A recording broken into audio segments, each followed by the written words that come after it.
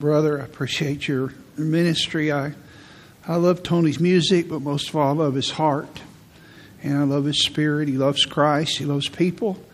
And as he said, the trials that we go through shape us. And I appreciate him so much. Thank you, Cheryl, and those that helped you. I'm sorry? Pardon? Kelly and Kelly for fixing the auditorium up. It looks so nice, and I really appreciate it for what you did for us. It's beautiful.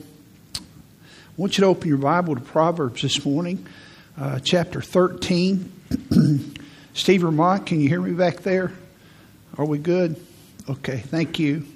My voice is a little weak this morning. Proverbs chapter 13 and Numbers chapter 21, and we will look in that order and look at some other verses that we'll put up on the screen so we can move quickly this morning. When I was 15 years old in 1973, in the spring of that year, I tried out for my high school football team at Butler High School. And there were a lot of people there from the feeder schools, from West Lawn, Ed White, and Stone. All of those are closed now. They don't even exist anymore. But there were a lot of guys that were there. And they put us through a rough spring training. Then we came in the middle of July. Pardon me. Then we came in the middle of July. And then in August, we went into 2-a-days where we had practice twice a day, early in the morning, 5:30 in the morning, and then later that afternoon. And I remember when we came back in the summer that the numbers had dwindled. And then after 2-a-days, they dwindled even more. That fall of 1974, when I was a sophomore on the team, the school had probably one of the best teams, probably the best team they ever had as far as the individuals on the team. We went down to Legion Field in Birmingham and played Banks High School.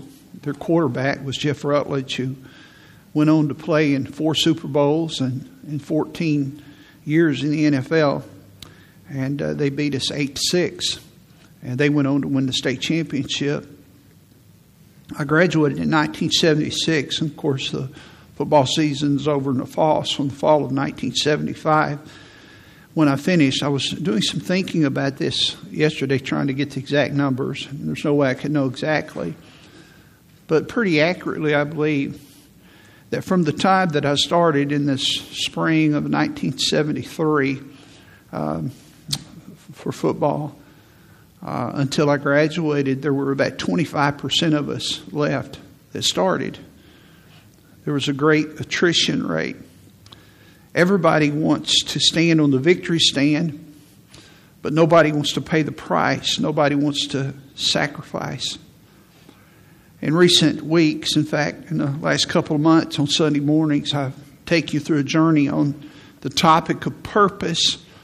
And I've been talking to you about the importance of purpose. Now, purpose is critical to your success. I gave you a little definition for success. Success is finding God's will as early in life as possible and then doing it. That's the measurable. That means that there are some standard things that are true for all of us, but there's a uniqueness to God's will. That means that success is different for every person in here, and it's similar. There's some similarities and some dissimilarities. George W. Truett said that. Success is finding God's will as early in life as possible and then doing it. So success has to do with design. If I find the design in something, then I can be successful. It's finding God's design in my life and doing it. What is God's design? As Brother Tony sang, in being a father. It's not culture's design. What is God's design? And I fulfill that design when I stand before God. I've been successful. What is God's design in this church service? God has a design. He has a purpose. He has a function in this church service. And a pastor ought to know that. And he needs to put those particular functions in that service to make sure that design is satisfied to please the Lord. Now, we can know those things intellectually, and I've kind of hammered that with you each week. But here's the challenge, and this is what I want to bring to your attention this morning. that in order to achieve God's purpose, you're going to have to deal with discouragement. It's not enough just to know your purpose. You've got to have the tenacity to be able to fulfill that purpose. And the tenacity doesn't come from yourself. You see, here's what I know. I'm old enough to believe this because I've experienced it. God will bring you to the place where you have spent all that you have. And I'm not talking about your money. I'm talking about your physical energy, your mental energy, your emotional energy. There's nothing left to give. And all that you have is gone. And if you're going to finish the course that God has designed for you, it's going to be the grace of God. And so you need the tenacity that God gives you to fulfill the purpose that God has designed for you. Someone said that the will of God has three components: finding it, following it, and finish it. Find the will of God, follow the will of God, and finish the will of God. I want to ask you a question. Which one of those three components is the most difficult? Finding the will of God, following the will of God, or finishing the will of God? Now, most people would say this. They would say the most difficult part of that formula, if you want to call that a formula, is finding the will of God. In fact, that's one of the most common questions that spiritual leaders get is, how can I know God's will? But that's not the most difficult part. And it's not finishing the will of God, because finishing it is is a result of what you do in the middle. The middle part is the most difficult part. Following the will of God, because it involves adversity. It involves stresses. It involves trials. And there are three categories of people here this morning concerning the purpose of God. First of all, there are many women and teenagers here that have never considered their purpose. You've never thought about, why has God designed me? What is God's purpose for my life? And I want you to know that if you've never done that, you're missing the best that God has for your life. I don't know who it was that said it, but I love the statement that God always gives His best to those who leave the choice to Him. He always does. And if you're here this morning, you've never considered God's best for your life, you've never considered God's purpose, you're missing out on something. And the first part of God's purpose for your life, the first part of God's design, is that you become a Christian. That you trust Him as your Savior. That you become a child of God. And when you do that, you're on the pathway to discover God's design. And I spend a lot of time on that. I'll not do that this morning. The second group of people are people that have forgotten their purpose. There was a time when they discovered the purpose of God. They got involved with it, but something happened. And in these series of messages, I gave 4 particular things that happen to people that get us off track. And all of them happen to each of us. And when we do that, we just forget God's purpose. We miss it. We knew what it was. We were active in it. But then after a while, we say, I used to do that, but I'm not doing it anymore. And I'm not going to rehash those things this morning. But some of you used to do the will of God, but you're not doing it anymore. You forgot it. But this morning, I want to address the third category of people, and those are people that are struggling with their purpose. You're on the path. You're obeying the Lord. You're doing what God has told you to do. You know what the objective is. You're daily engaged with it. But here's the problem. It isn't coming to pass. It's a struggle. You even kind of see what the finish line is, but it's so far away. Have you ever had a dream for something that maybe you started out with and it was just so clear, it was just so good, it was so Christ-honoring, and your motives were pure, you thought? You said, if I could do that, I would honor the Lord. Maybe it was to be married, and that just hasn't happened. And the years have passed, and maybe it was to have a child. And for whatever reason, you haven't had a child. Maybe it's been the death of a loved one or a friend, someone close in your family, and you had this dream of experiencing life with them. And for some reason, God permitted the death to come into your life, and it's hurt you. Maybe it was God gave you a child, and you said, Lord, I'm going to raise this child to serve you and to love you. And they have chafed against that, and they have rebelled, not just against your ideals, but against the biblical paradigms, the biblical commands. And it has broken your heart, it has broken God's heart. Maybe it's your career. You've gotten involved with something that you thought would deliver things, and it just hasn't done that. And in your obedience to God, just trying to fulfill the will of God, it just seems like there's just ashes. It just seems like everything is going wrong. And you're going to church, you're giving to the Lord, you're reading your Bible, you're doing what you're supposed to do, but it's a struggle. I have a close friend, and he surrendered to be a missionary. And that was his whole goal. He went to school, Christian college. He majored in missions and went about raising the money and so forth. He went to the mission field, and while he was there, he became very sick. He visited doctors, and of course, any time you go to a doctor is expensive, whether it's in America or a foreign field, but without the support of loved ones and so forth. And he didn't get well, and then he came back to the States, and he got a little bit better, and then he went back, and he got worse. And finally, he came home, resigned from the mission board after about 2 years of trying to work through this. And he went into depression. He just felt like this is just fruitless. I was so, and I talked to him a number of times. I remember I sat down at a restaurant with him a while back for about 3 hours, just listening to him, trying to encourage him. He said, Rick, I'm just so disappointed. I gave my life to this. I just knew that God was going to use my family and myself. And now here I'm working at a store with my degree in Bible and missions. You talk about a frightening thing. You go to school like myself, and you go out and fill out an application to work somewhere. Where'd you go to college? Write it down. What's your major? Bible. Now, I'm not dismissing that, but that's not going to get you a well-paying job somewhere, you know. And you better be right on that thing. And my friend who was right, he was dead on. He did what God wanted him to do. And felt abandoned from God. And felt disappointment in his heart. And just struggled with his purpose for a long time. It affected his wife. I remember sitting down with his wife with tears rolling down her face. She said, I love my husband.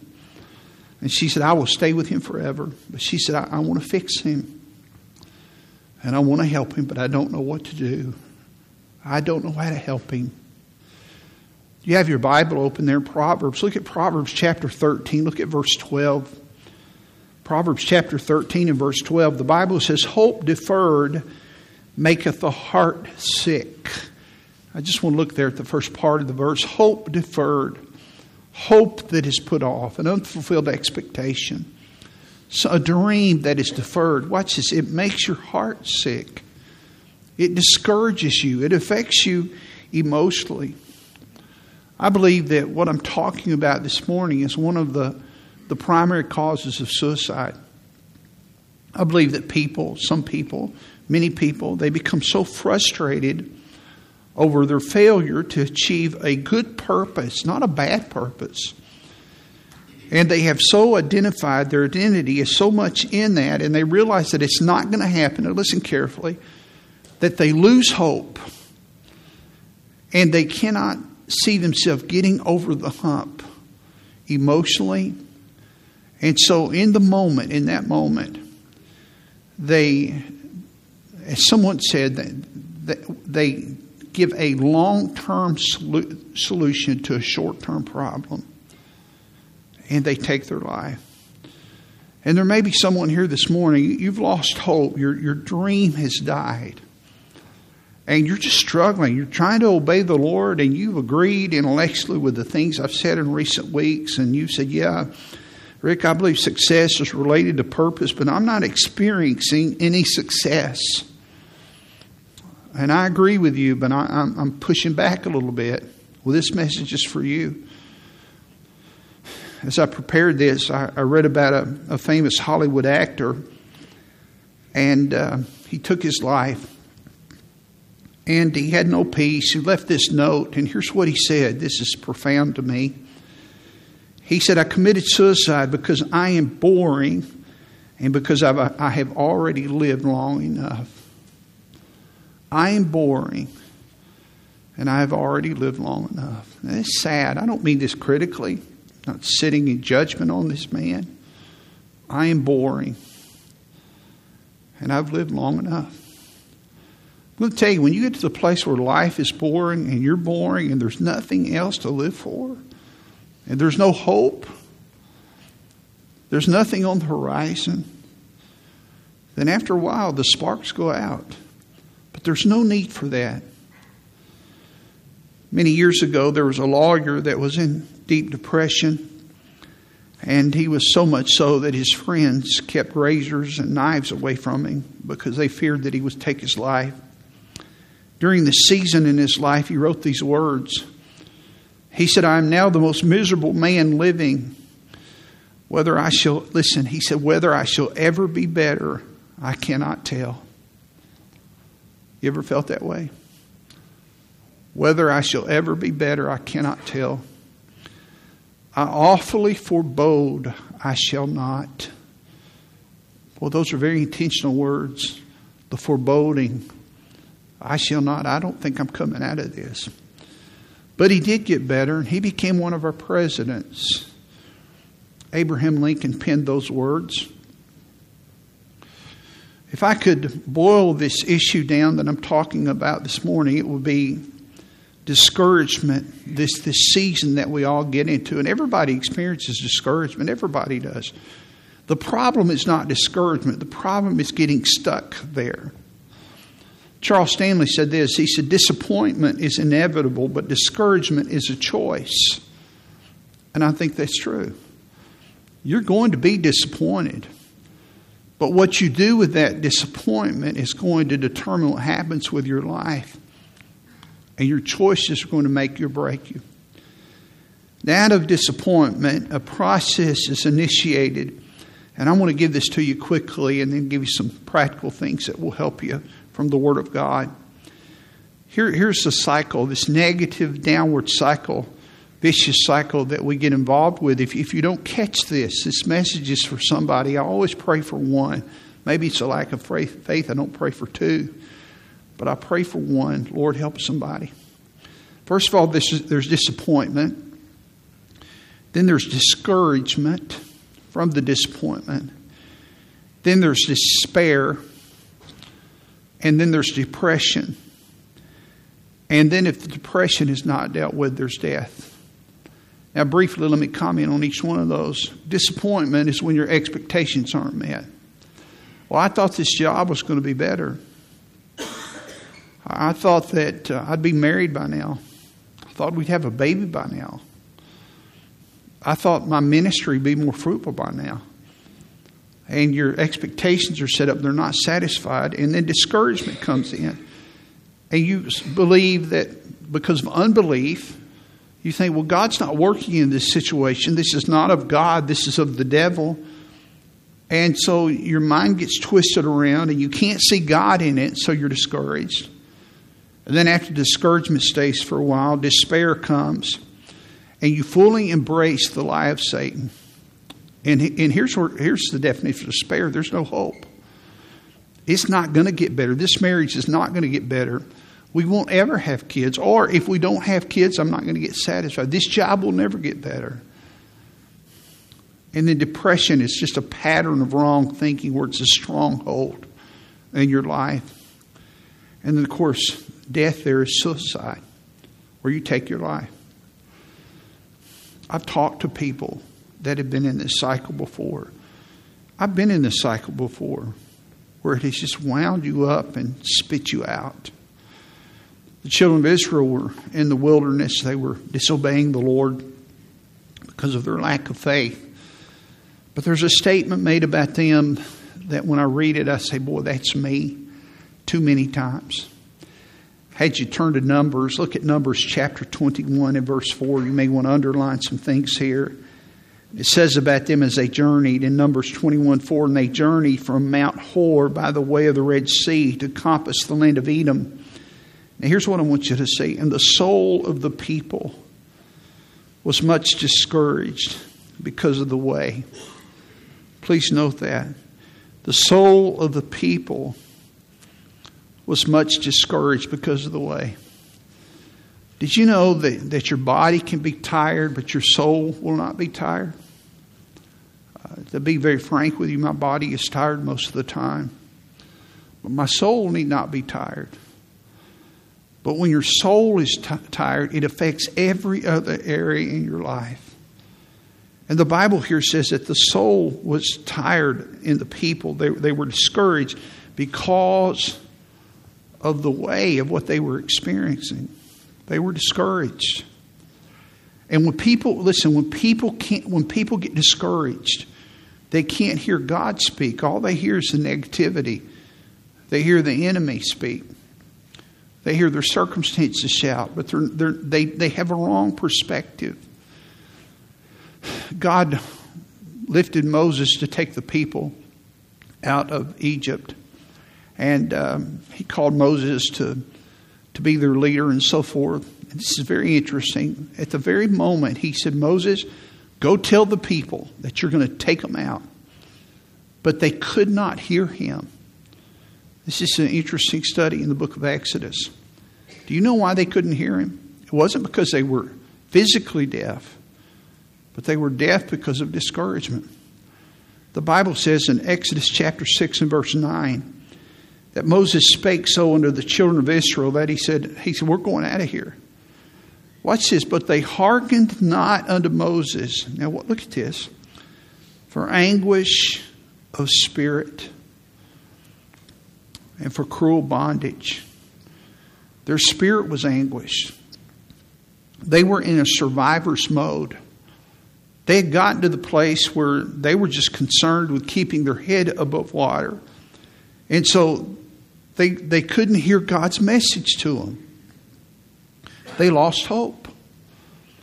I wonder how many times you come to church here and you do not hear the voice of God through the Word of God because you bring your burden in here and it becomes your filter.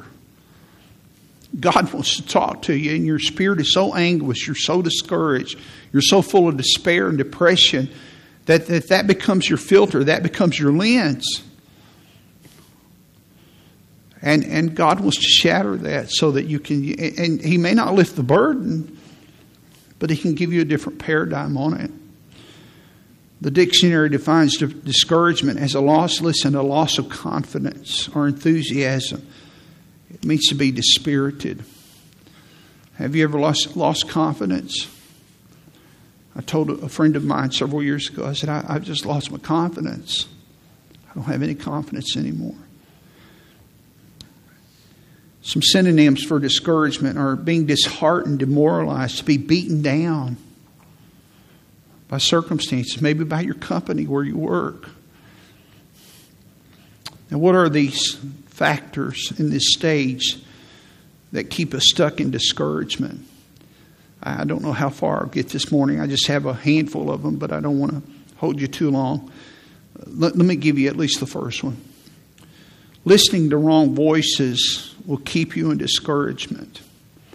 When you listen to the wrong voices, I believe we underestimate the power of the voices that we hear. And I'm not talking about, you hear voices in the car. I'm talking about literally the people that talk to you. Somebody said one time, and I think there's wisdom in it, the most important conversation you have is the one you have with yourself. I think it's Nehemiah chapter 5 and verse 7. The Bible says that Nehemiah consulted with himself. What kind of voices speak to you? The Bible says in 1 Corinthians chapter 15 and verse 33, be not deceived, evil communications corrupt good manners. When you hang around evil people, the Bible says they will corrupt you. They will corrupt your behavior. You say, oh, no, preacher. No, they don't bother me. I want you to notice the first 3 words in that verse. Be not deceived. In fact, if that's your reply and you push back on that, you're deceived. Ben Franklin put it in a little more playful way. He said, you can't lay down with the dogs and not get up with the fleas. Listen, you don't catch health from people. You catch germs from people. And you're not going to hang around with negative people and not have them affect your life in a negative way. You know, sometimes we come to church and sometimes Christians struggle with this because we're not supposed to be discouraged. I mean, we're Christians. We don't do that. And so we learn to pretend that we're not discouraged. I was on my phone last night for about 45 minutes texting with a pastor friend that is out of the ministry. And he was just sharing regret, just deep regret, because he had committed immorality and had left his family and divorced his wife. And at the very end of the text, after we'd gone back and forth, he said, I have a sermon that I wrote 40 years ago that's still in my Bible that I never preached. And he gave me the outline, and he said, maybe you could preach it sometime. It just broke my heart. Maybe I could preach it sometime. You know, like he has nothing to offer. Now I know he maybe can't pastor a church. Here, Rick, it's yours. And then he said, I know that's pretentious of me to say that. No, that man has value. He did wrong. He messed up, but he's got a lot of value. And sometimes we get discouraged and we come in the house of God and we don't want anybody to know it. And I want you to know you need to be careful. You don't want to be that guy. You know, the one that when people ask you how you're doing, you tell them. I don't want to be that guy. But every now and then I will lower my defenses within my band of brothers, and I'll tell them. And I'll tell them the truth. And the Bible says in 1 Thessalonians chapter 5 and verse 14, now we exhort you, brethren, there are some people we need to warn. We need to warn the unruly. I don't have time to exposit this, but it's a fascinating verse. It's a great verse for counseling, for dealing with your children. When people are unruly, they need to be warned. When people are weak, it has the idea of they're weak in the faith. They don't know what they're doing. They're making uninformed choices. They need some help. We support them. Okay, they're not in rebellion. They need some information. They need some education, some assistance. But when a person is feeble-minded, that's the old English word for discouraged. The Bible says we comfort them. And the word comfort there is the word encourage them. We encourage them. Now, listen carefully. Each one of those relationships is huge. You do not warn a feeble-minded person. And you do not comfort an unruly person. You determine where they are and you give them the particular word that they need for them. But when a person is discouraged, their heart needs to be lifted. Have you ever become more discouraged because of what a well-meaning person said? I was having a discipling meeting with a friend that I had poured my life into and loved and still love very, very much.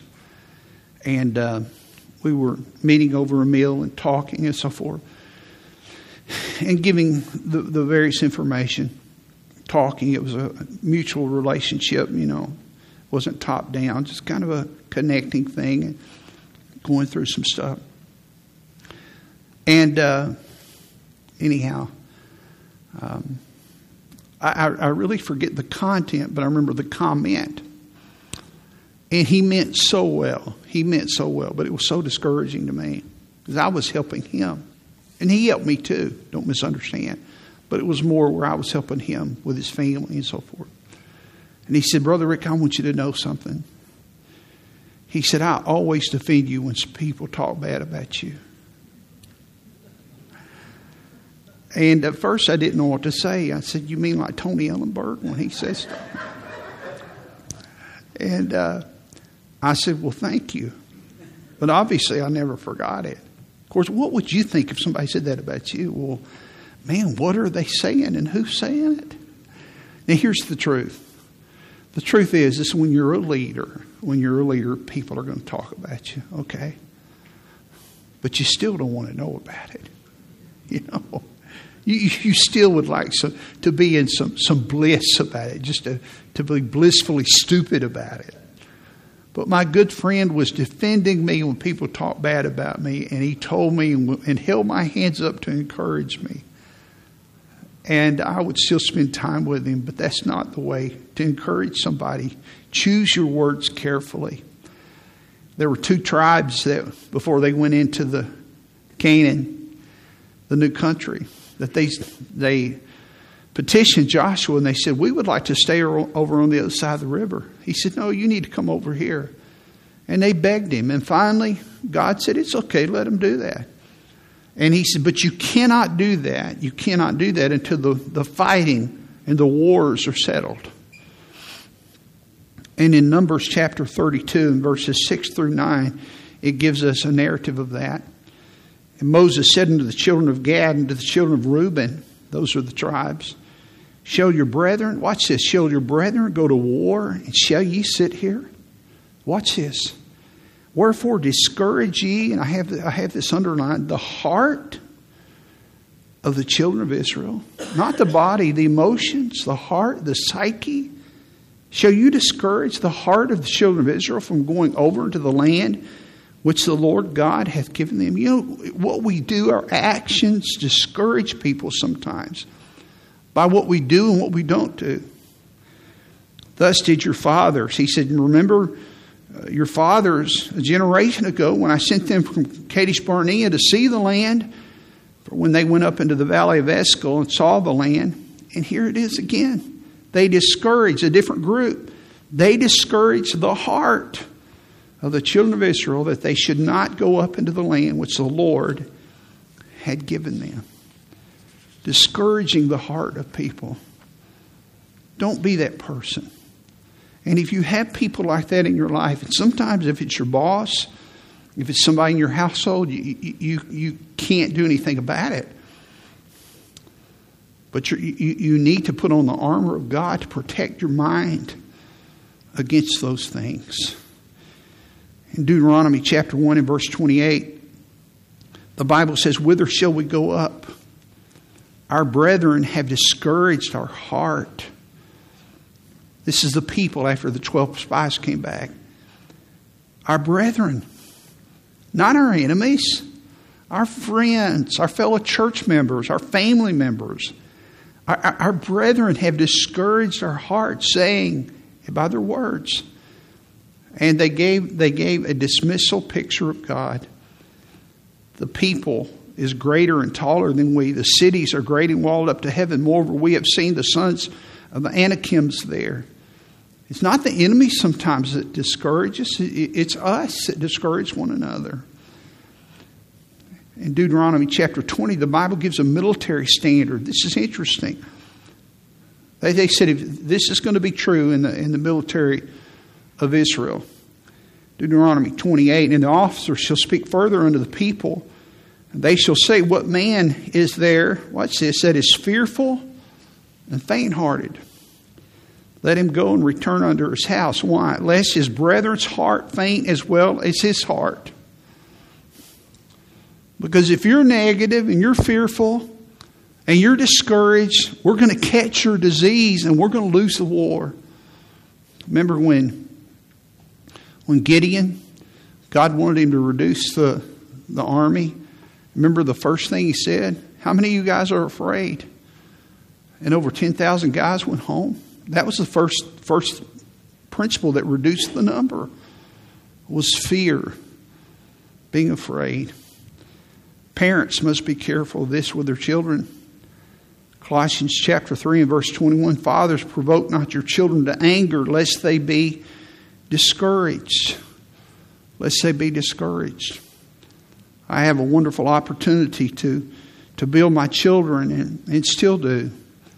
I sent a text to 3 of my children that live out of town this morning and said, I hope you have a wonderful day at the Lord's house.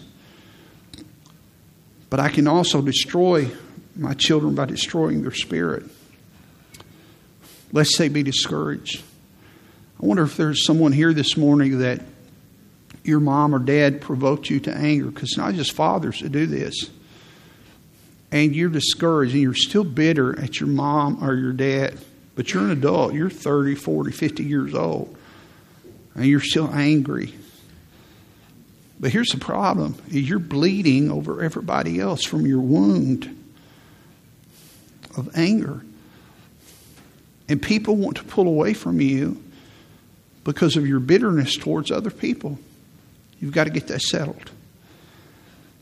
Leaders need encouragement. In Deuteronomy chapter 1 and verse 38, Joshua the son of Nun, which standeth before thee, he shall go in thither. He's going to take you into the promised land. Moses is not going to do it. He forfeited it. And he says, encourage Joshua. Encourage him. Because a leader has special temptations. He has special trials. I will promise you that on any given Sunday that the people that experience the greatest attacks from Satan on the Lord's Day are the people that stand here and those that teach and lead in other functions. Because they get the biggest targets. It's not because they're the most godly people necessarily, but they've got the biggest targets. And Satan wants to distract them, and they need your encouragement. They don't need your correction. They don't need, we don't have any coffee. The coffee's not always made. What's wrong? And all of a sudden, the lesson that was prayed over and put together is just kind of washed away. The dispirited person takes over. And I don't do anything right. I've worked hard all week. I've worked 50 hours. I barely got my Sunday school lesson together. And the people are mad because their favorite flavor of coffee is not in here. Encourage your leader. In Deuteronomy chapter 3 and verse 28, the Bible says, but charge Joshua. Encourage him. Strengthen him. This is a different scripture. Same book, 2 chapters later. Why? For he shall go over before this people, and Joshua shall cause them to inherit the land. Now watch this. Here's what he's saying. It's your loss when you have a discouraged leader, because he's the one that's going to help you to accomplish some things. Encourage your leader. Pastors are to be encouragers. Acts chapter 14 and verse 22, one of the works as they went there to Antioch, the Bible says that they confirmed the souls of the disciples. It means they discipled them. They made them firm. And they exhorted them. They motivated them. They encouraged them. Now, why did they encourage them? Look at the text. To continue. You know why? Because it's hard to continue. To continue in the faith, and that we must, through much tribulation, enter into the kingdom of God. My job is not just to instruct. My job is not just to get up here and give verb tenses and give the meaning of Greek words. There's a time and place for that. I am to teach. The pastor is to be a teacher, Ephesians chapter 4. But your heart is to be touched. You're to be motivated. You're to be inspired. You're to be helped. And there is a time for rebuke, 2 Timothy 4. There's a time for exhortation. Someone said a word of encouragement during a failure is worth more than an hour of praise after a success. I like that. A word of encouragement during a failure is worth more than an hour of praise, is worth more than a word of praise after a success. People need to be encouraged. I read a great story this week about Sir Walter Scott. This is a story of history. It's brief, but it's powerful. And the poet Robert Burns, who was older than Walter Scott. Sir Walter Scott was a young boy, and when he grew up, he was brilliant. I think it wasn't Henry Ford. I forget the guy's name, but if I said it, you would know. We were talking about this past week in a meeting with our family.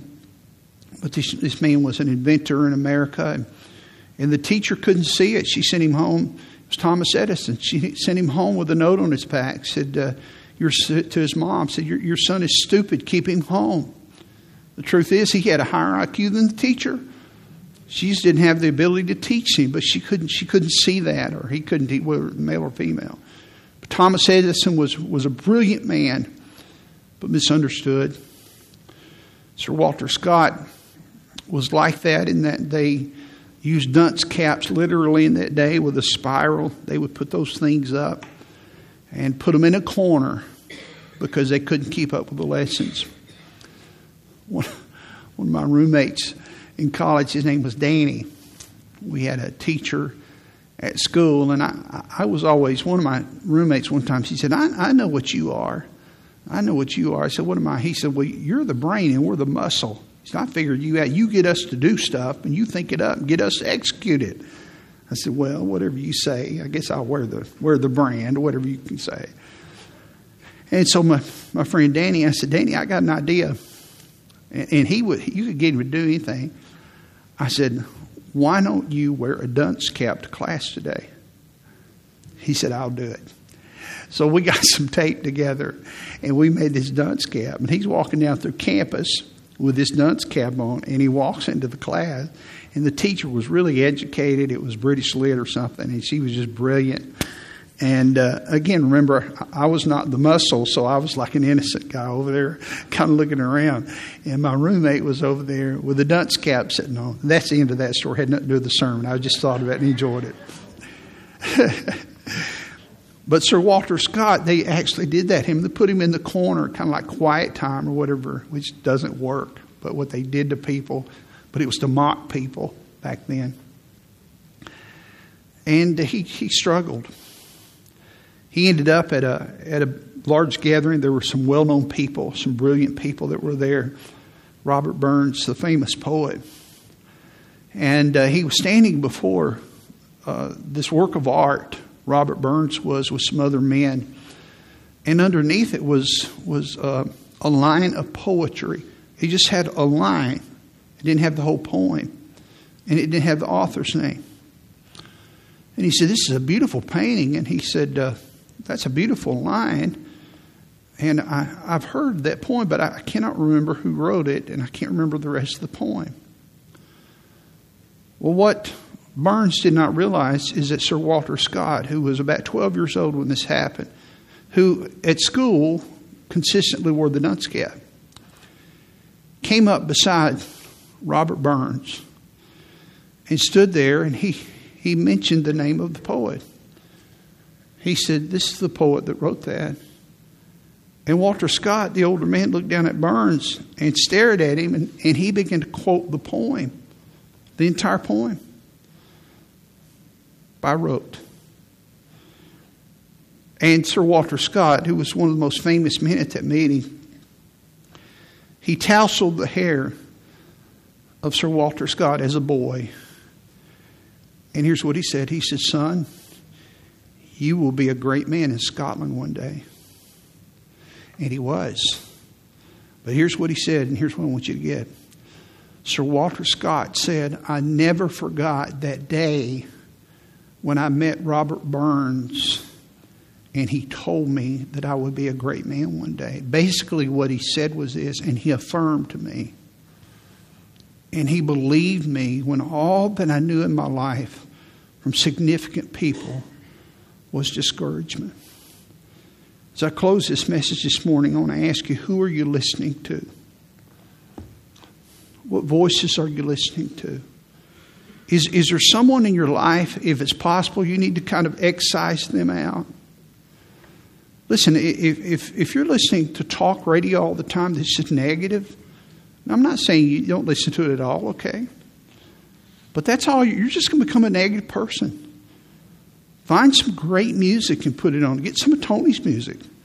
Get some music. Get some positive podcasts. Get some sermons. Get something that's going to feed your soul and help you so you're not overwhelmed with discouragement. Is there something you need to excise? Is there something you need to add into your life? Are there people in your life that you need to run to that can speak a word of life into your spirit? That's one of the reasons I love to hang around with Tony, because he speaks life into my heart. About 2 months ago, I had a doctor's appointment. I pulled up at the doctor's office, and a friend of mine called me from out of state. He said, "What are you doing?" I said, "I'm going to the doctor." He said, "How many doctors do you see?" And I told him, I said, "I see so many." And he began to ask some questions. He's a very, very good friend of mine. And he said, "Well, how do you do this?" I said, I don't do this. I said, "I don't do well with it sometimes." I said, "In fact," are you listening to me? I said, "In fact," I said, "sometimes I feel like I'm going to die prematurely." I said, "I know I have this disease in my body and there are some other factors.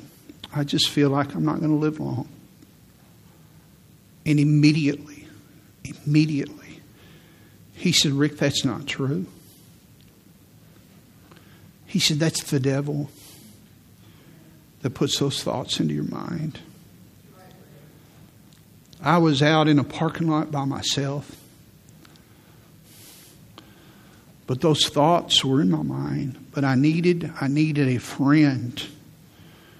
I needed a companion to be able to come along and remind me that there is another truth, and to help me that the Lord could be the lifter up of my head. To bow your head with me, okay? I'll finish this sermon at another time. I'm getting real good at that, finishing sermons, aren't I?